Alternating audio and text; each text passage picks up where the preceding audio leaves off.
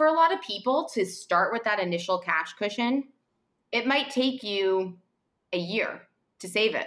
And then after you've done that and you're not living paycheck to paycheck anymore and you have a good cushion there for, hard times. This is the Hello 20s podcast. My name is Jan and I'm your host. I'm a corporate professional during the day, a digital content creator by night, and really just a 20-something-year-old trying to navigate life while sprinkling a little knowledge and wisdom here and there. Let's face it, we don't have it all figured out, but we can learn a little from each other along the way, and I'm so glad you are tuning in on today's episode. Hello everyone, welcome to another episode of Hello 20s. I hope you are all doing well today. Before I get into this episode and introduce our guest today, I want to remind you all that the Hello 20s podcast just launched a website. It's hello20spodcast.com. Definitely go check it out. I really had fun designing it and making it reflect this podcast. If you are interested in being a guest, there is also a form that you can fill out and submit. You can also sign up for the email newsletters. If you do, you will receive a freebie that I created. It's a guide to daily journaling, and it has the why, the how, the questions that I think can really help you reflect deeper. On top of that, you will receive emails at the end of the month with the recaps of that month's episode, as well as additional resources, links, and any information that I'm not going to share anywhere else. So definitely sign up so you don't miss out. Also, if you enjoyed this podcast, I would really appreciate it if you could rate and leave a review. That would help a lot, and we can share these episodes to others who may need it. If you are listening right now, share it on your social media, tag me, and I'll reshare it because I always love getting tagged and seeing who's listening. Okay, now that we have all that said and done, today we are going to talk about money. Making money and talking about money is such a taboo topic sometimes. People don't like talking about money, they don't like talking about debt, and sometimes they don't like talking about how much they are earning, which I understand. It can be uncomfortable sometimes, but I think when we are able to be a little bit more open and transparent about this subject, we are able to learn more and share advice on how to be more financially abundant and free. I mean, when I first started this podcast almost 2 years ago, the topic of money was something that I was like, I'm not going to talk about it because one, I personally don't know what I would even ask and how to talk about money in a way that felt comfortable for everyone. And two, who do I even ask to come on and talk about this?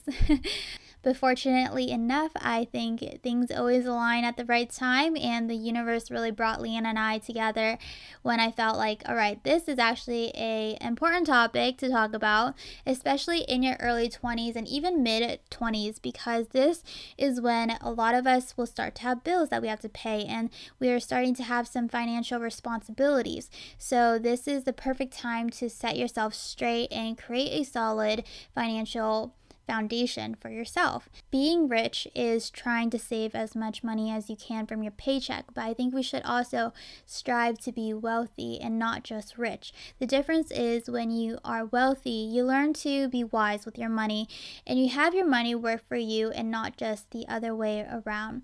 So today our guest is Leanna Haakons. She has worked in the finance industry since she was 19 years old. She worked in the stock market and consulted with many financial companies from the US, Canada, and the UK. She has over a decade years of experience, and she is also a financial literacy author. Her book is titled Young, Fun, and Financially Free. In this episode, we are going to talk about saving, debt, credit, and investing. So I hope you guys enjoy this episode. Hi, Leanna. Welcome to the podcast. Thank you so much for having me on. I told my friends, I'm having someone come on and we're going to be talking about personal finance because we were talking about how, we learned personal finance in high school and maybe we'd taken a class in college, but we don't really take it that seriously until we're in our early 20s or even mid 20s, because that's when we are slowly getting, financially responsible. So they're really excited to hear this episode. We're going to be talking about savings, credits, and investing. So before we get started, I would love for you to tell us about your business, Black Hawk Financial, and how you got started with that. So I have been in finance for my whole career. So I'm 33 in a couple weeks, and Ah, I happy early thank birthday. you. Yeah, it's a early Virgo birthday. So I have been, in finance since I was 19, working full time in the stock market and doing investor relations, marketing, sales. So a lot of the sort of relationships and communications types of jobs within financial institutions. Mhm. And I grew up in Vancouver in Canada, actually. And since then, I've lived in Toronto, France, London, New York, LA, and traveled a lot for work. And Yeah. lived in lots of different places. So I've had some great experiences. My last full time job was working in London in finance there. And when I came back to North America about 7 years ago, I decided I was only 26, which is pretty young for the career. For any career, but I was feeling a little burnt out. I was working like traditional finance hours there, 12 hours a day, 6 days a week.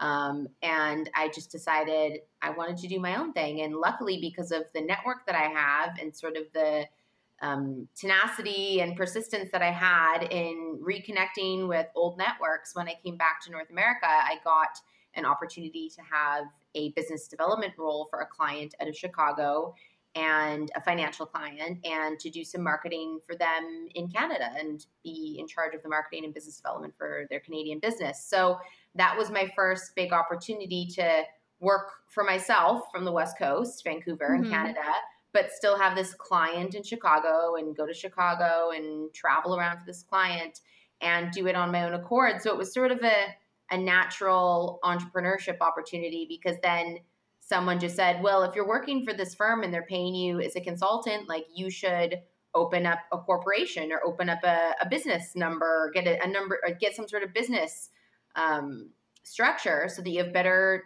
tax advantages. And I was like, yeah, that's right, I should. And then I just did it. And then I called it Black Hawk Financial because my last name is Haakons. And when I was probably 19 working with brokers and stuff in the stock market, they used to call me Little Hawk because I was this Wow.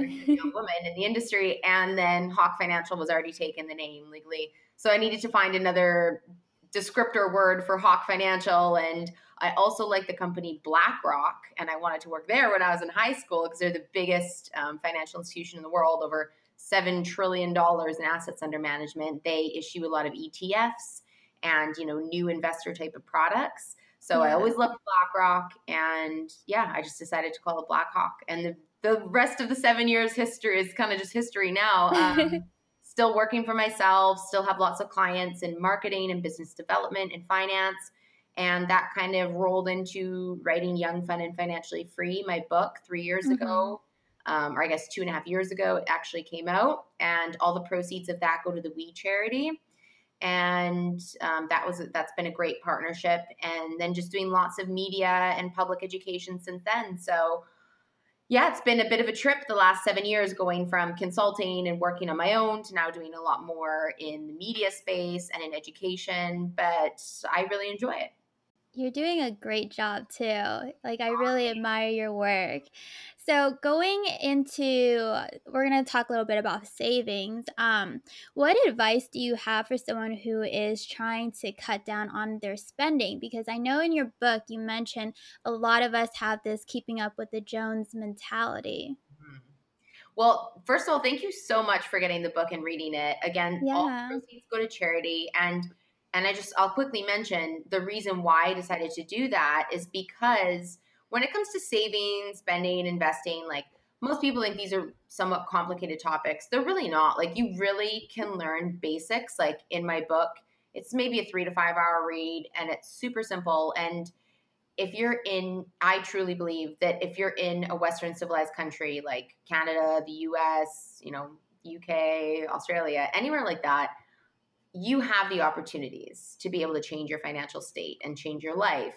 Hmm. And there are so many opportunities that we have here in this part of the world to be able to change our circumstances versus, the people that the money from the book goes to in the We charity. They support and build villages and sustainable economies and income opportunities for people in third world countries, and primarily in Kenya. And we just have to remember that there's hundreds of millions of people around the world that will never, almost likely never be able to change their financial circumstances and their life circumstances. And we have so many opportunities here, and that should never be taken for granted. So just a little bit of a reminder to everyone that hears about or reads the book that, you know, and no matter what situation you're in right now, credit card debt, car loan, student loan, minimum wage job, whatever it is, there's always opportunity for growth.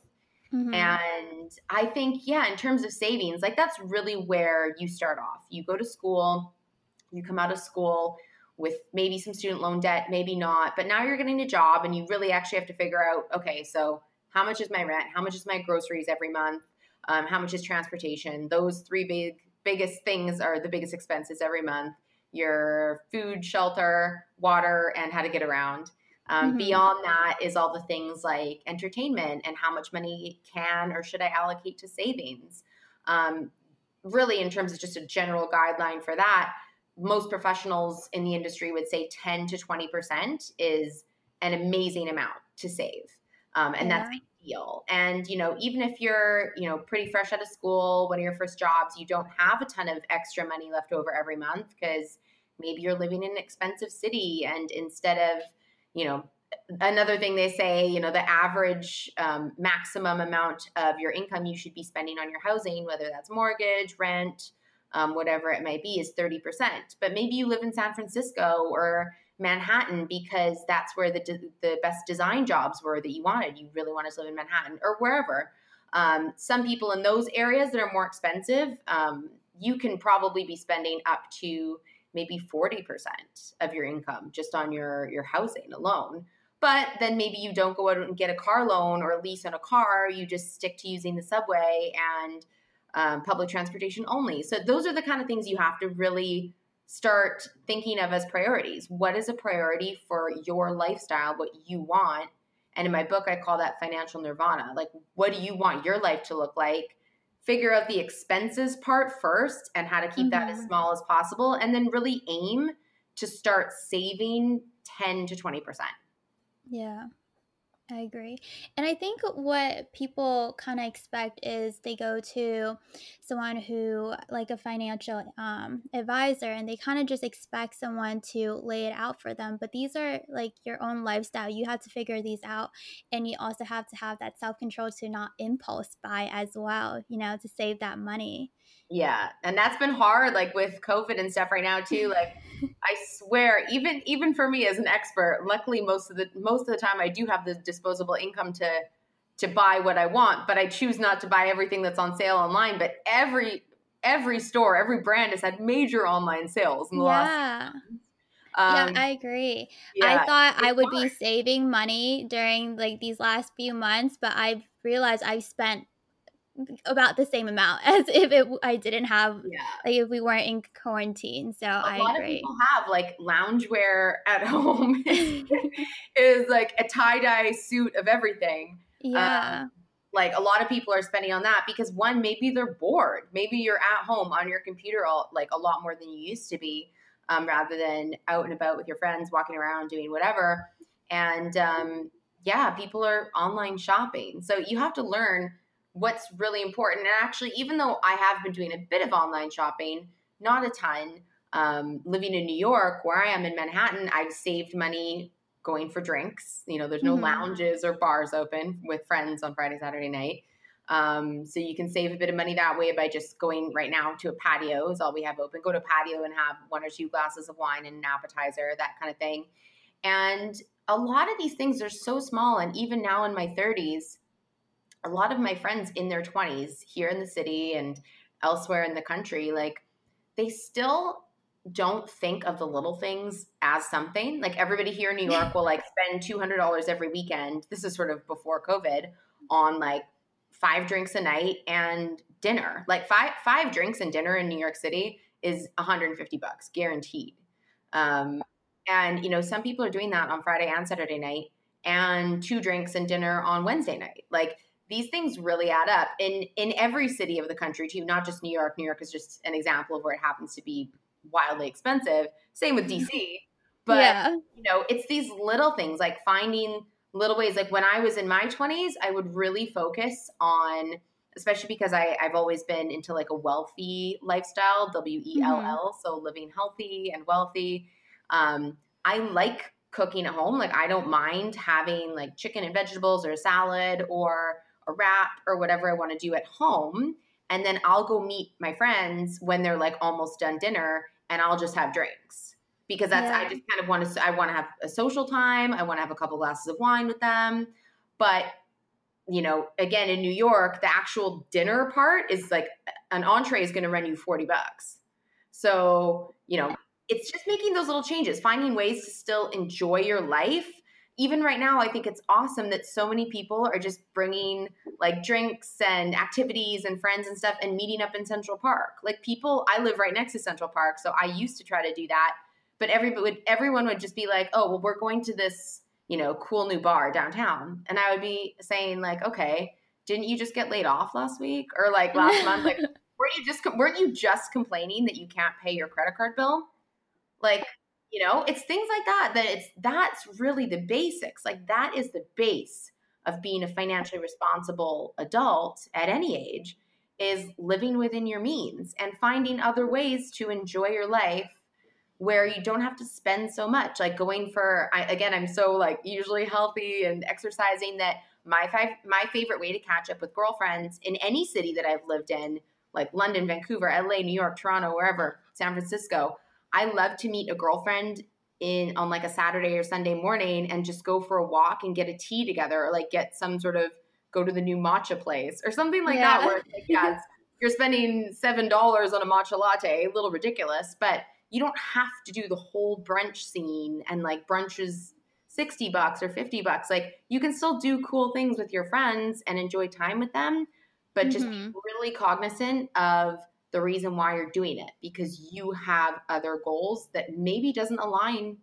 with theirs. So you might have to be the one to make the suggestions to do other things. Yeah, and I think it's sometimes really ridiculous how you can go to a restaurant and the drinks is just $15, you know? Oh, yeah. Like that's like DC for sure. New York, DC, they're both wild. And you know what's funny? Something I've noticed here in New York, and you can give me a comment if it's the same in DC. A lot of the times, either the restaurant will only allow you to pay on one credit card, so you can't split the bill. Yeah. Or everybody just puts their credit card in the middle at the end of the meal. And again, because I've always kind of been the person that like, okay, I had a later lunch today or I had a snack before I came here, so I'm not starving. But everybody else had like 2 orders of guacamole to share. They all ordered an appetizer salad and they all ordered an entree. And I just had like a tuna tartare appetizer. And now we're all, and like they all had one more drink than me or something. And like I would think about this in my head, even at this age, even in my 30s. And I'm like, okay, so everybody owes 190. And I'm like, in my head, I'm like, I only spent $60. Yeah. And it's so awkward. Like it's those situations. And then, you know, it's like, what do you do? Do you say something? Do you not? And like, it honestly is up to you to say something. But tell me, like, do people in DC do that? Like everybody just always splits the bill? Because I ran into that so many times here so far. And it's just so frustrating. on my birthday, we went to this restaurant in DC and you know, everybody either split a meal because they weren't that hungry or everybody had their own entree or they split a meal and stuff. And then when we got our check, it was on one check. And we asked the waiter, like, can you split it? And like on each meal, right? And they're like, no, we can't do that. Or they were like, oh, or actually we can, but you just have to do the math for us. So we spent at least 5 minutes sitting there sorting out our credit cards and like splitting the numbers and the tip and stuff. And it was just a fiasco. But yeah, that's something that they do. But like if you're the person that's sitting at the table that only had one drink and an appetizer and everybody else did 2 and 2, you're going to be like, thank God somebody said something, right? Because you don't want to be the one that has to pay. I saw the most egregious example of this. This is horrific. I was at a girl's birthday party. There was, 10 of us or 12 of us at this like really expensive place in New York City last fall. And there was one girl that came at the end and she was a coworker of the girls whose birthday it was. So none of the rest of us were all kind of like the same little group of girls that hang out together. But this girl didn't know anyone. She came really late after work. she sat down and she sort of like, you know, picked at, again, I'll use like guacamole as an example. She picked at like the guacamole in the middle of the table and she had one drink. The rest of us had been there for 3 hours, drinking margaritas, having like multiple appetizers to share. We all had entrees. And this was like one night I was just going like full out too, because it was a very good friend's birthday. And at the end of the night, like 45 minutes later, because she got there so late, the bill comes, one bill, middle of the table. Every single person just throws their card in.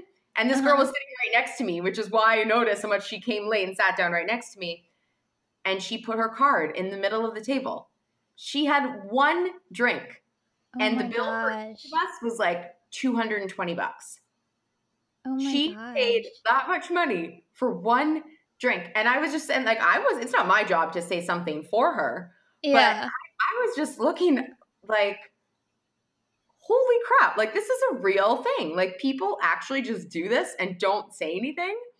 I mean, if I thought like the birthday girl should have said, hey, you just got here. Don't worry about it. Like between the other 10 of us, we all could have paid for her drink $1 each and like, not fair, right?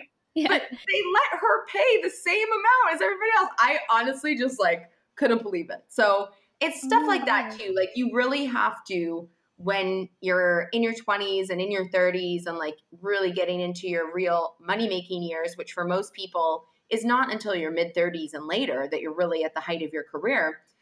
And when you're really building upon that, when you're younger, like you have to learn how to stand up for yourself and what your priorities are.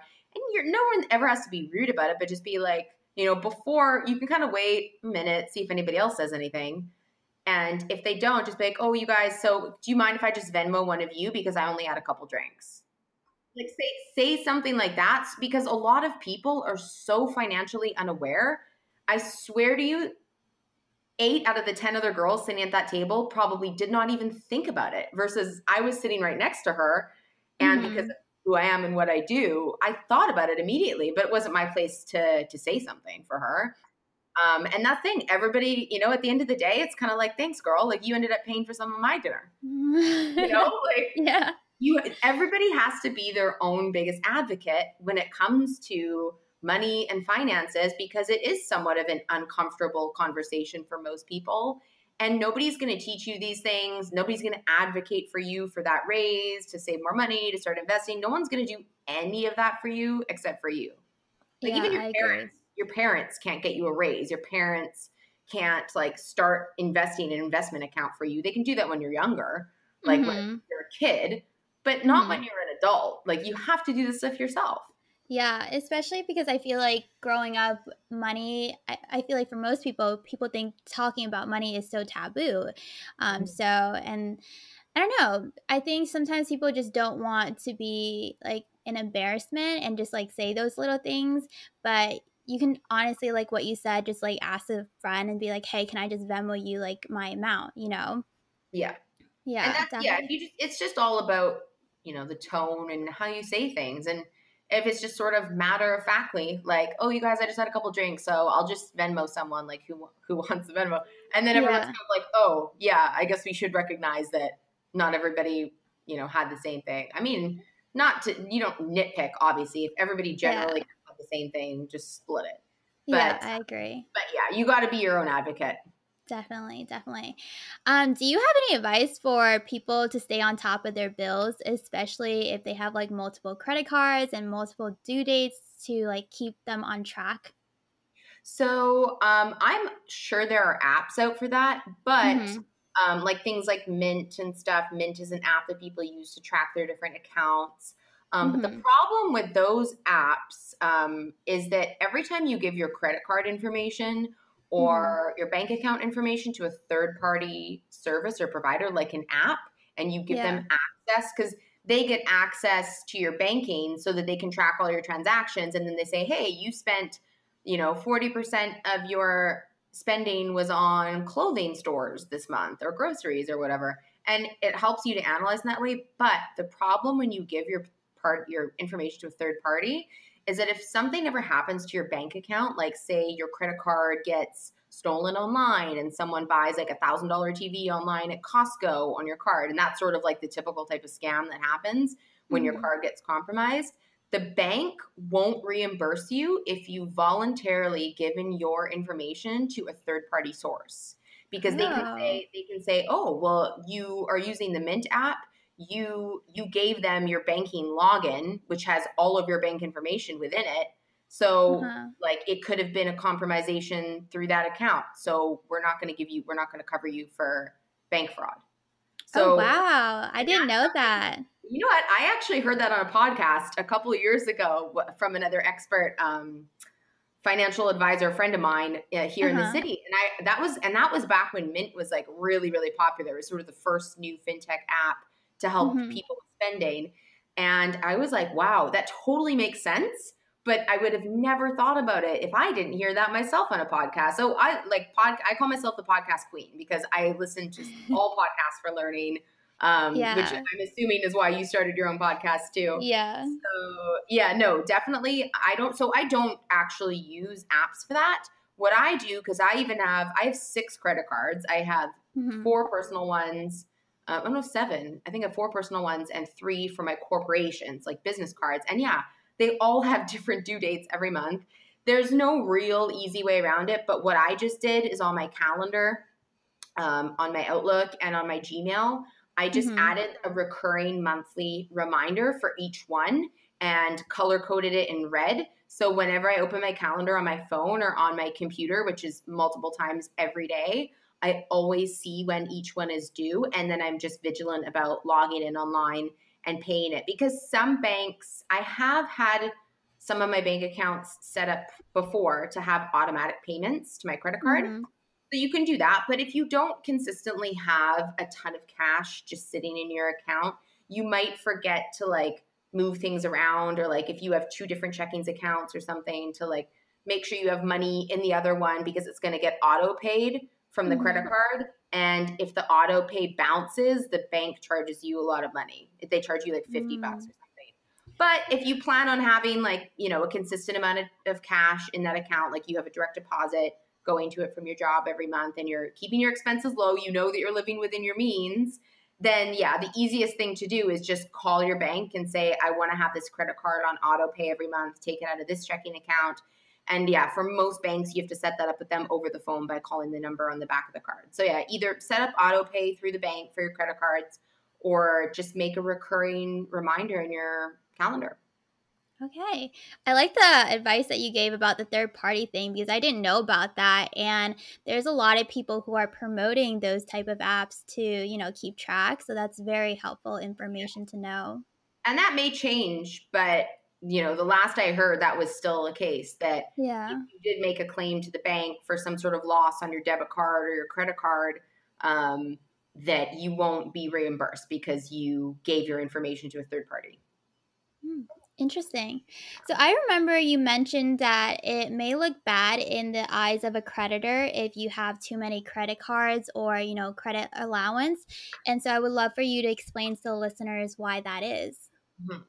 So, like I would say the biggest things about credit and how to Mm-hmm. maintain good credit is, yeah, don't go and open. A lot of people think, oh, okay, the more credit I have, the better. So if I can get 10 approved by 10 different credit cards at Macy's, Bloomingdale's, Citibank, Capital One, blah, blah, blah, whatever, and across all of them, I have $100,000. Let's say you have 10 cards with $10,000 limit on each. You have $100,000 available. First of all, you shouldn't be that motivated unless you're doing this.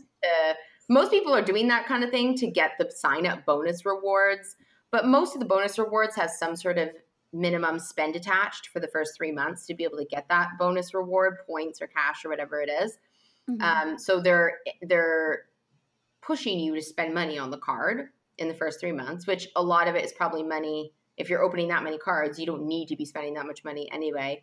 But yeah, let's say you had $100,000 available credit limit across all your credit cards.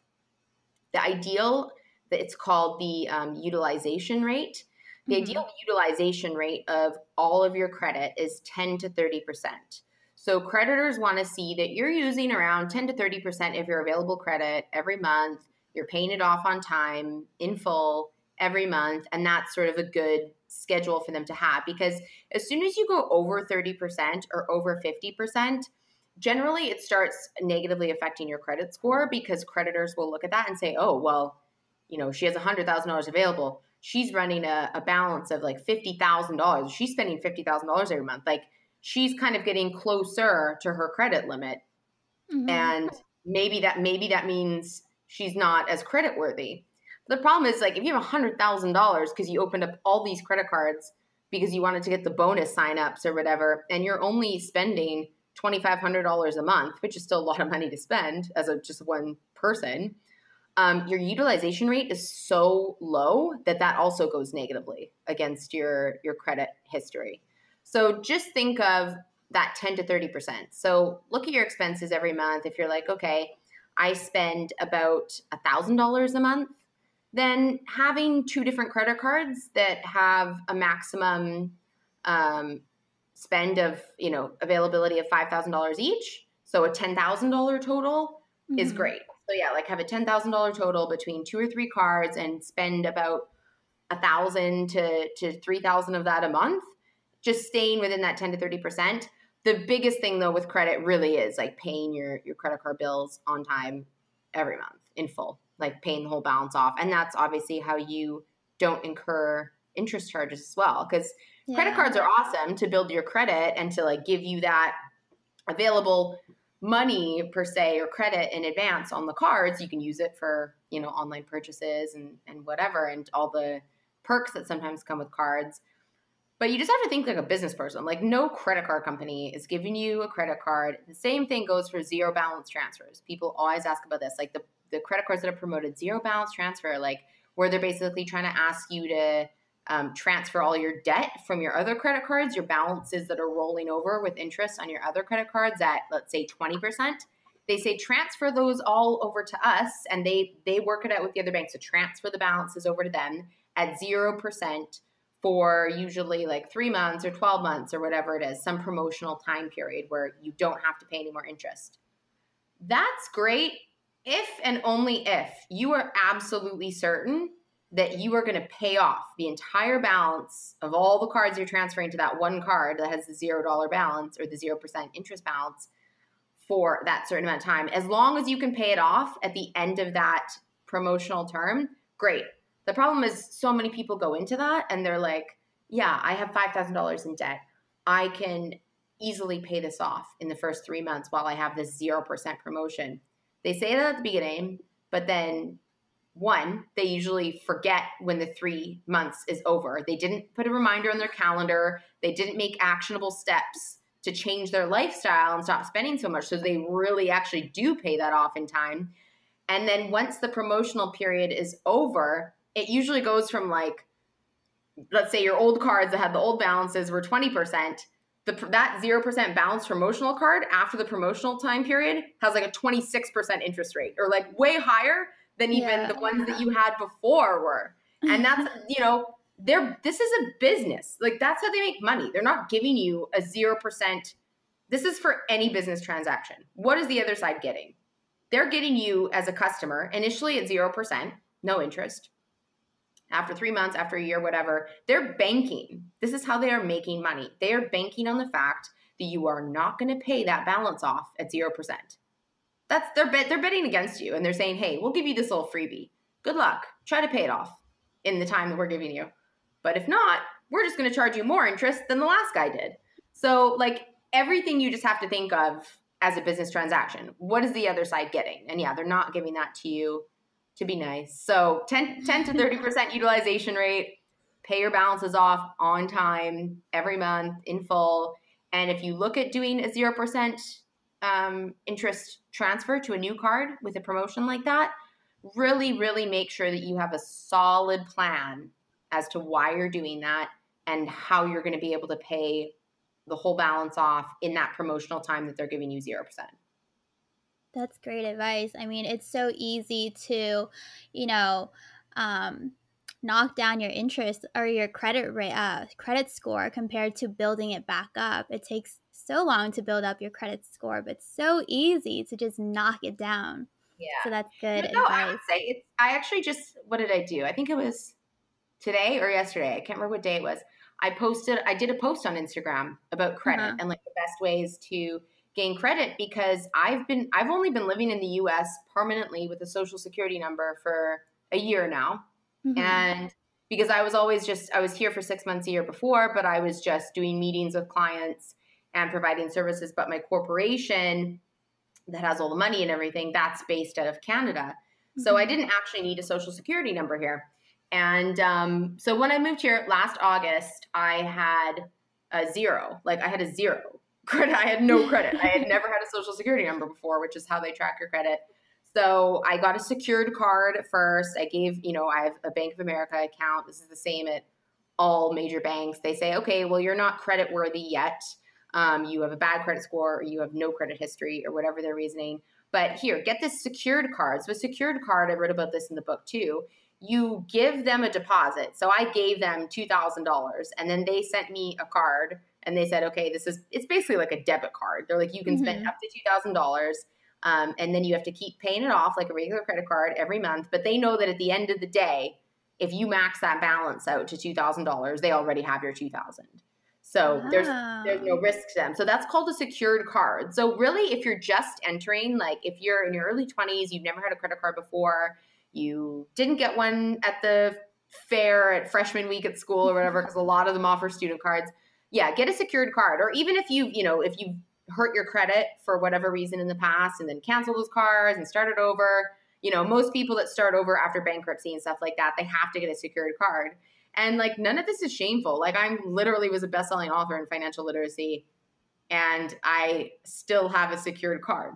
So I still have that card, but now I'm a preferred banking member because of my balances and stuff, because of the money I've brought to the bank. And I still have a secured card. Like it's the weirdest thing. But I've been approved for mortgages down here already. My credit score is already 750.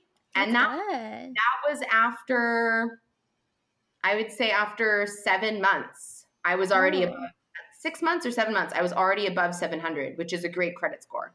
Yeah, wow. Coming from nothing. So it's really actually possible to rebuild your credit within, even in the book, I wrote within 6 months to a year. But it's been interesting now, having had an actual real life experience for myself, that all I did was I had this one secured credit card. I paid it off on time in full every month. I have my at-home internet and cable. That gets paid on the secured card every month on time, and a cell phone bill paid every month on time. And yeah, over 700 in 6 months. That's great. That's amazing. Wow.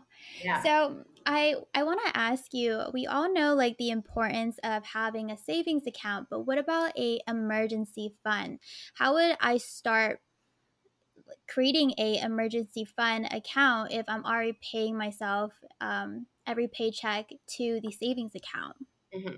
So this is where, like, when you're first starting to learn about all this stuff, and even people of any age, because most people, even in their 40s, 50s, and 60s, a lot of people never learned any of this. There's a lot of like confusion in the vocabulary and in your mind often between saving and investing. So those are two different things. Saving, always just think that is cash. So saving, like what you're talking about, 10 to 20% a month or whatever, it's sitting somewhere in an account, that is your emergency fund.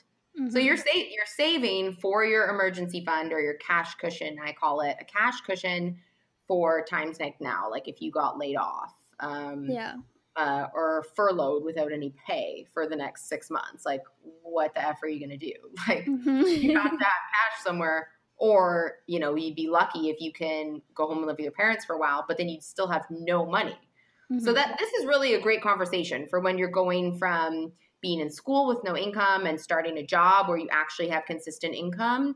And then to be able to prepare yourself as an independent adult at any age to have some money in the bank for emergencies. So usually most experts advise having 3 to 6 months. Like right now, in a regular economy, not COVID related, having 3 months is probably fine. Like 3 months of your basic needs of living. So again, like housing costs, transportation, food, cell phone bill, anything else that's like a mandatory expense of every month, you should have 3 months of cash just sitting.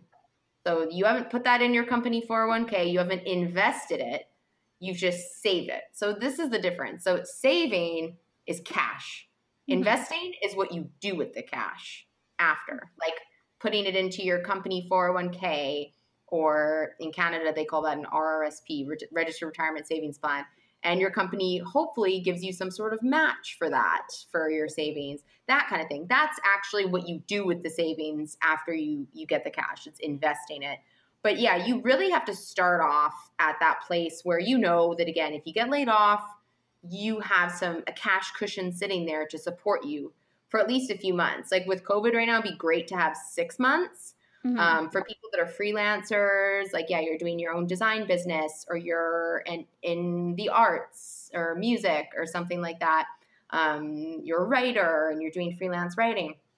Freelancers have to have more. Like, they really should have 6 to 9 months of cash sitting on the sidelines. And because there are a lot of gig economy people that are millennials and even younger, I think that's really important to know too, that as a freelancer, someone that doesn't have employment benefits, you really need to save up more than everybody else. It's hard. But, so for a lot of people to start with that initial cash cushion, it might take you a year to save it. And then after you've done that and you're not living paycheck to paycheck anymore, and you have a good cushion there for, hard times, then you can start investing and then move on to the investment piece. And none of this is even applicable if you have credit card debt. If you have credit card debt, paying that off comes before anything. That comes before a cash cushion of savings. That comes before like everything, because credit card interest rate is it'll spiral out of control so fast and get so big so fast. It's interest on top of interest. You're paying interest on the interest every month you pay your credit card bill. Yeah. It's the compounding interest effect to the negative. Most people think about compounding interest as a positive thing, like in your investments, having money in your savings account, even though interest rates are so low right now, and we're talking in August 2020. But yeah, so just think about saving is cash, investing is what you do with the cash. And also where you keep that money. That's also really important too. Again, right now, interest rates for, having your money in the bank or somewhere, anywhere, they're really low everywhere. Yeah. But the best place to keep your cash cushion, your emergency savings for that 3 to 9 months of your needs and your expenses is to, say, for example, your job or like your paychecks from clients, they get deposited into your main bank account at Bank of America or Chase or Wells Fargo, whoever your main bank is. From there, what you should do with that money is transfer it to an online high interest savings account. So an example of that is like Ally, ALLY. I don't work with them or anything, but they're just a really well-known online-only bank. And so these online-only savings accounts, they're free. They usually have a 0 balance minimum, so you can put whatever money you want in there. They usually have 0 fees. You sign up for the account online like Ally, and they usually give you about 1% to 2% interest to hold your savings in their bank online, versus banks, traditional banks like the big brand names I just mentioned, they are giving you like 0.01% right now.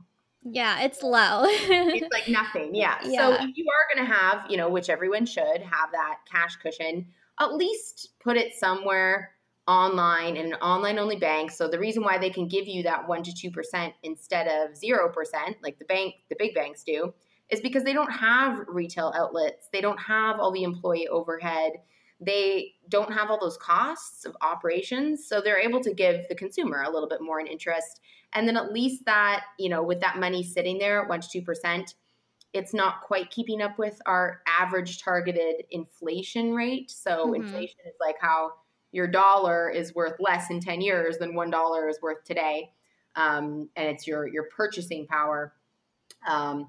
So if $1 today is only worth 98 cents next year, you're losing money by just keeping your cash sitting in your regular bank account. So again, open an online high interest savings account. If you just go to bankrate.com and you search in their high interest savings account or online high interest account, they give you a whole spreadsheet, and you can sort them by interest rate to find the highest one, and they update it like every single day. So you can go to bankrate.com and you can find out which, because there's dozens of these online banks now, and you can find out which one has the best interest rate. And then at least, if something does happen, you lose your job, your car breaks down, you have a medical emergency, your dog breaks his leg, you have a veteran emergency, and you need access to that cash, you can get it within like 24 hours. Your Wells Fargo account is linked online to your Ally account, and you just transfer the money out of Ally into Wells Fargo, go to the bank,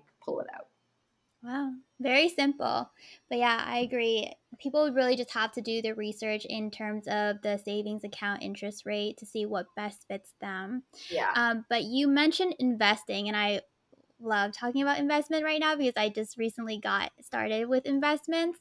Um, so I remember in your book, you said that, there are people who believe that investing is risky. And I was one of those people who thought investing is risky because you just don't know what the market's going to be like, especially if you don't have too much knowledge in finance. And so you also mentioned that, putting your money in a savings account or sometimes even CDs account, especially right now, the interest rate is not that high and it's not keeping up with the targeted inflation. So what is your recommendation for people to, do the research on the market and start investing themselves, finding the right investing style for them? Mm-hmm. So the best way to really just the basics to start investing Mm-hmm. is for most people that do have some kind of full-time job, almost every single employer offers a 401k program in the US or RSP in Canada. Do you, just for example, use you as an example, do Yeah. you have a 401k? Do you have availability of one? No, my company does not provide a 401k. Okay, so Yeah. that's a good example, because for you it's a little harder because Mm-hmm. you actually have to do all the work yourself. Yeah. So what you can do, especially in your 20s, everybody should set up, especially so if you do have a 401k program through your employer, start with that. And usually your employer does like a match of up to 3% or 6%, which is free money. So that's great. So if you have that availability, always start with that and max that out first, because again, that's free money. Mm-hmm. I'm talking about this on my Instagram stories right now. I posted it yesterday, I think. So yeah, always take the free money first and then open your own independent investment accounts after. For you, for example, because you don't have a 401k program available through your company, it's possible to actually open your own 401k program, but as someone who's younger and still has the availability to use an account called a Roth IRA, Mm-hmm. that's the kind of investment account I would suggest for you to open. So a Roth is good for younger people because there's an income maximum on it. So I believe it's $132,000 for 2020. So if you make less than $132,000 a year, you are able to contribute to your Roth 401k up to a certain amount. I think it's like $5,500 a year or something. And you can open up a Roth account for investing. Mm-hmm. Now, how do you choose what exact kind of things to put in this account once you've actually taken the step to go and open it? Here's the first point of feedback on that. Most people don't even take the steps. It takes them years.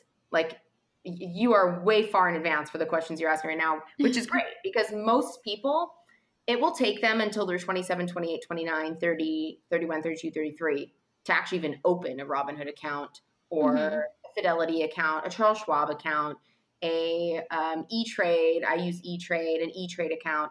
All these different platforms for discount online investing. It's called like an online brokerage. It's kind of like the investing form of Ally. They're online only.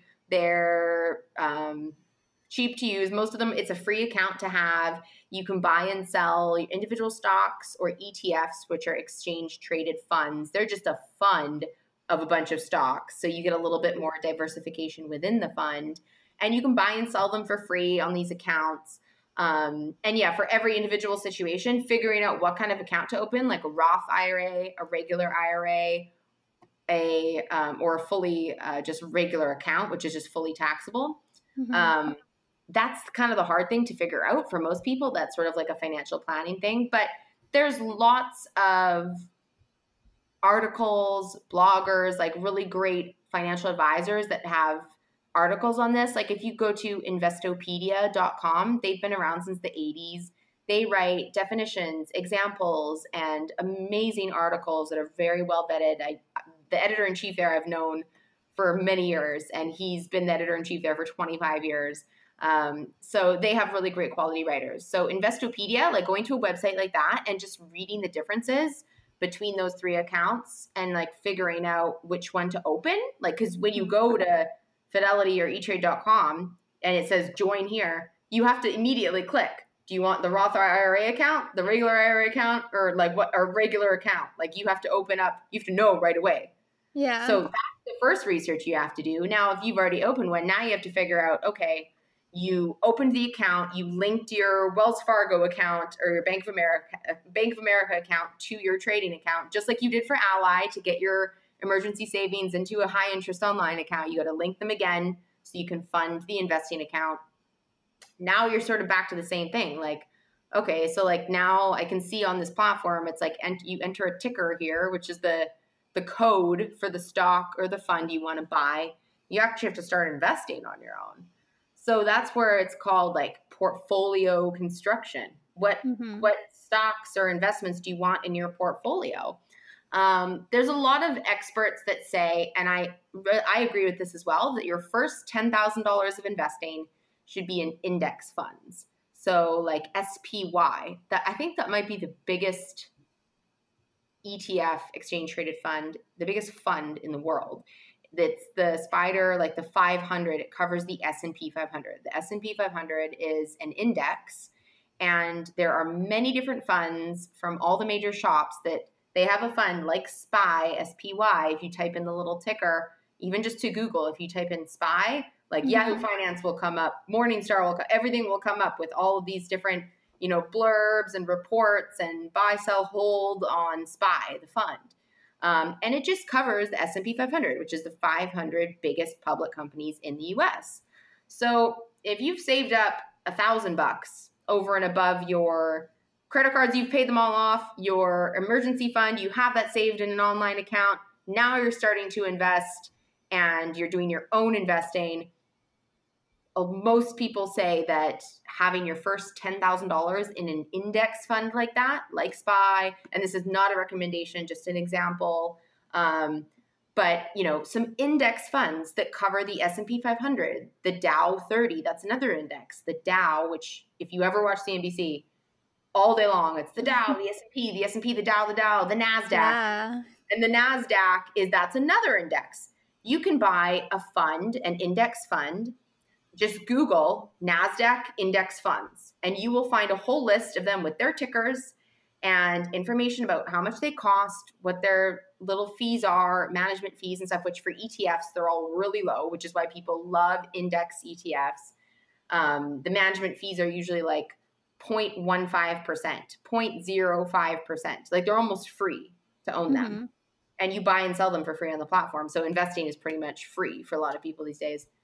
Buy some of these index funds. And the reason why is you're putting that, say, first $10,000 if you're investing just into index funds. And when you're doing that as a long-term investor, which all of us should be, you should be doing this for, into your 30s and 40s and building, compounding interest in a positive way. You're buying index funds that cover any of those ones are American based. So it's S&P 500 is all American companies, the Dow 30, the top 30 companies, the biggest 30 companies that are listed, that's all American companies. The NASDAQ is all American tech companies, tech-based companies. You're buying those index funds because you believe that in 10 years, the US economy and those companies are all going to prosper. And in having them in a fund like that, again, you get nice diversification that you're betting on the whole bucket, not just one. Like, so if you're going out, a lot of people will just be like, okay, I have to buy stocks now, like individual stocks.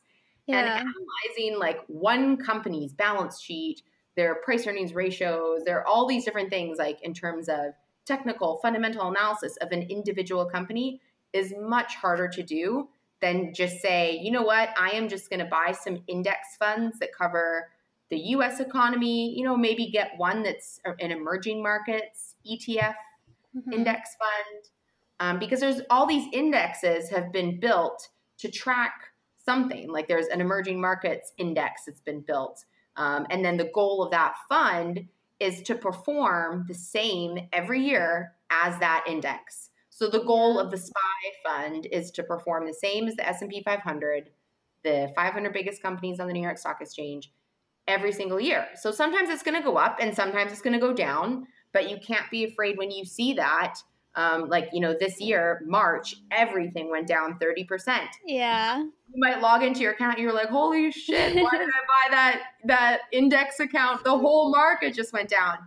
But today, the S&P just closed at an annual high again today. So in 6 months, it went all the way down in March, and now it's gone all the way back up again. And when you're buying an index fund, that's what you're betting on. You're betting on that you're going to be riding the waves, but at the end of the 10 years, the wave, it's gone up. Yeah, and that's the trend, because like there's going to be little ups and downs, but it's always an upward, like generally it's always an upward trend going up with little dips in the trend. Yeah.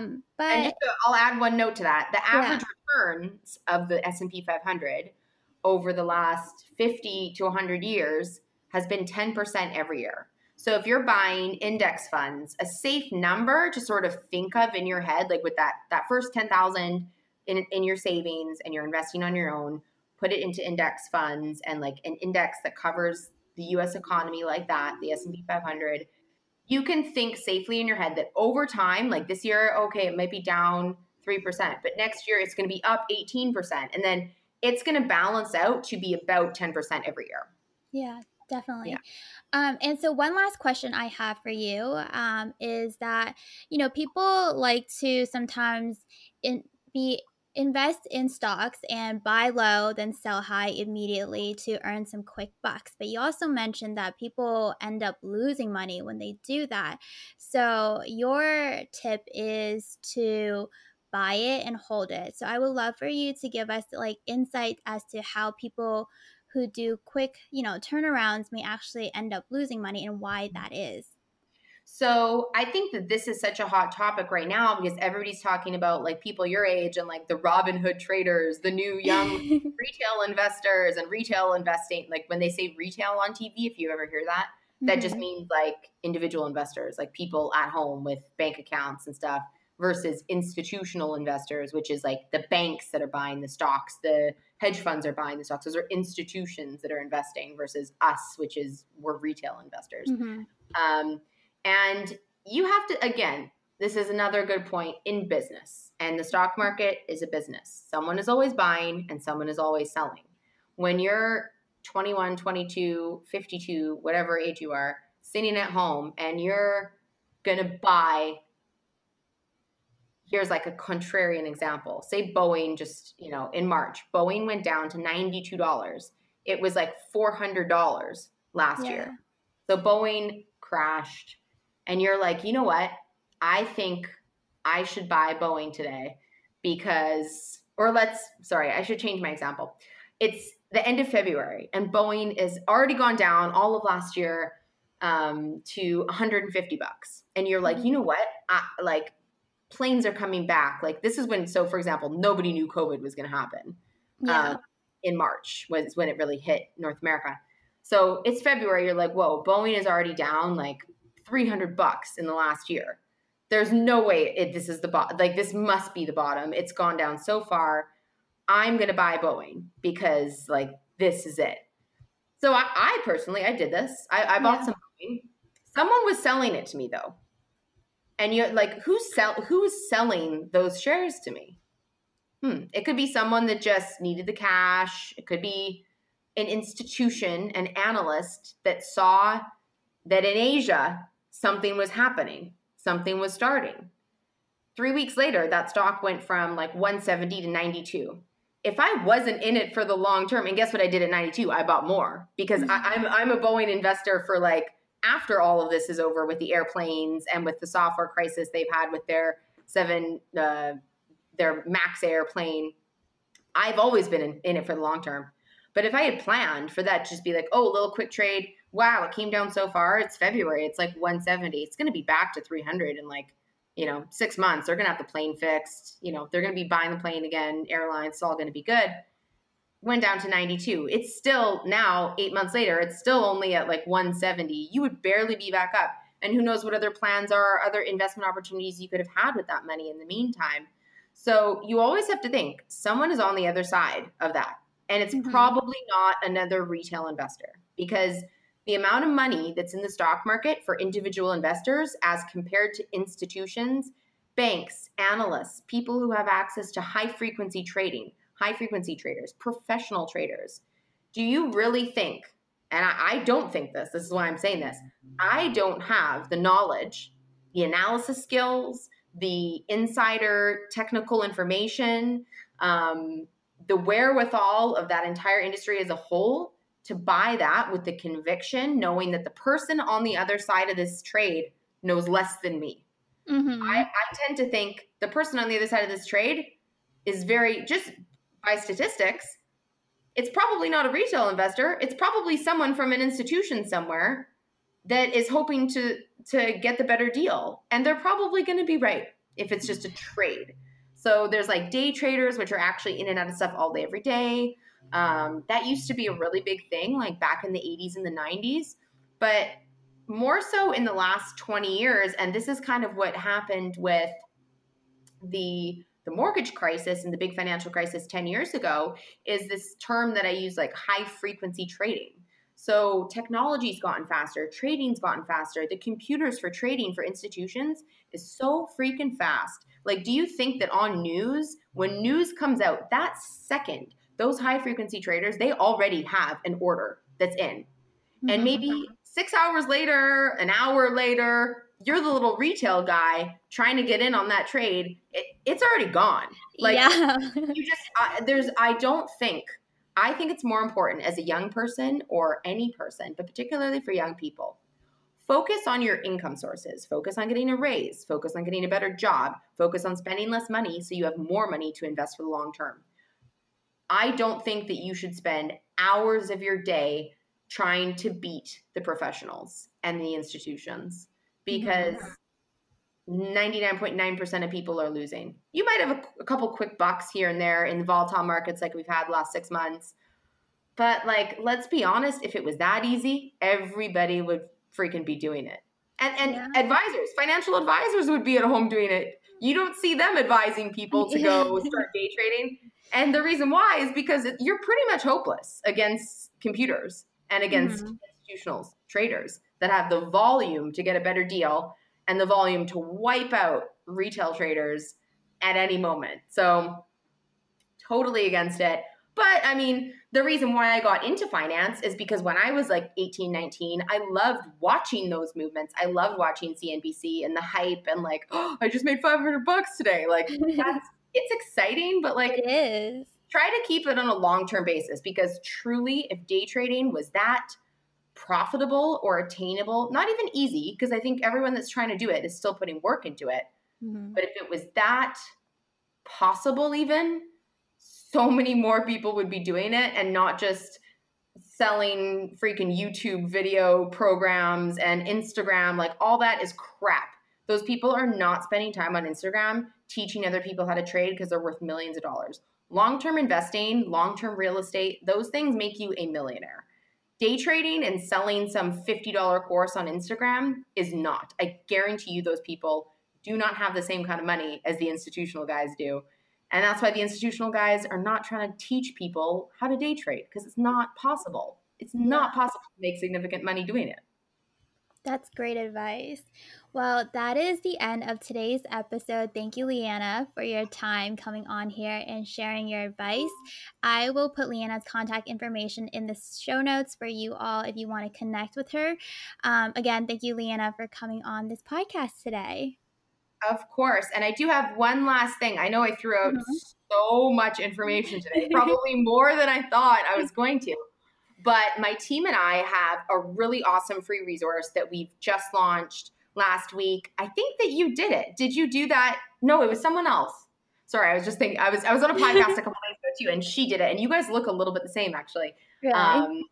Both young, pretty girls that are thank you. and it's called our 30-second Fin IQ quiz. And it tells you at the end what your financial persona is. It's based on basically your financial knowledge. It's 4 questions. And after 4 questions, we'll tell you whether you're a rainmaker, which is the number, like the best one you could be, a rainmaker, a hustler, which is the next one down, or a bull in training. So those are our 3 personas. It's a 30-second quiz. And if you just go to the link in my bio at Leanna, Leanna _HAWK, Leanna _Hawk on Instagram, it's at the link in the bio. And yeah, take this 30-second quiz and you can find out like how much you really know. Like the thing is with financial literacy, 24%, only 24% of millennials are actually considered to be financially literate on the basics. But also this is a US like census information they collected a couple of years ago, but 69% of them thought that they knew the basics. So it's kind of a good way to test yourself and send it to your friends and family and, see if you guys are all on the same page and just kind of get an idea of how much you really know versus what you thought you knew in these four questions, 30-second quiz. And then we give you some resources at the end, like, different websites and stuff you can look at to read about depending on where you're at. That's great. I'll leave that also in the show notes so it's easy for people to click on and take the quiz. But yeah, thank you. Thanks for having me. Yeah, of course. Thank you guys so much for listening to this episode of Hello 20s. Let's get connected and continue our conversation over on social media. You can find us on Facebook, Twitter, and Instagram. The links are in the show notes, so you're only 1 click away. I hope to see you there, and I'll talk to you guys in my next episode.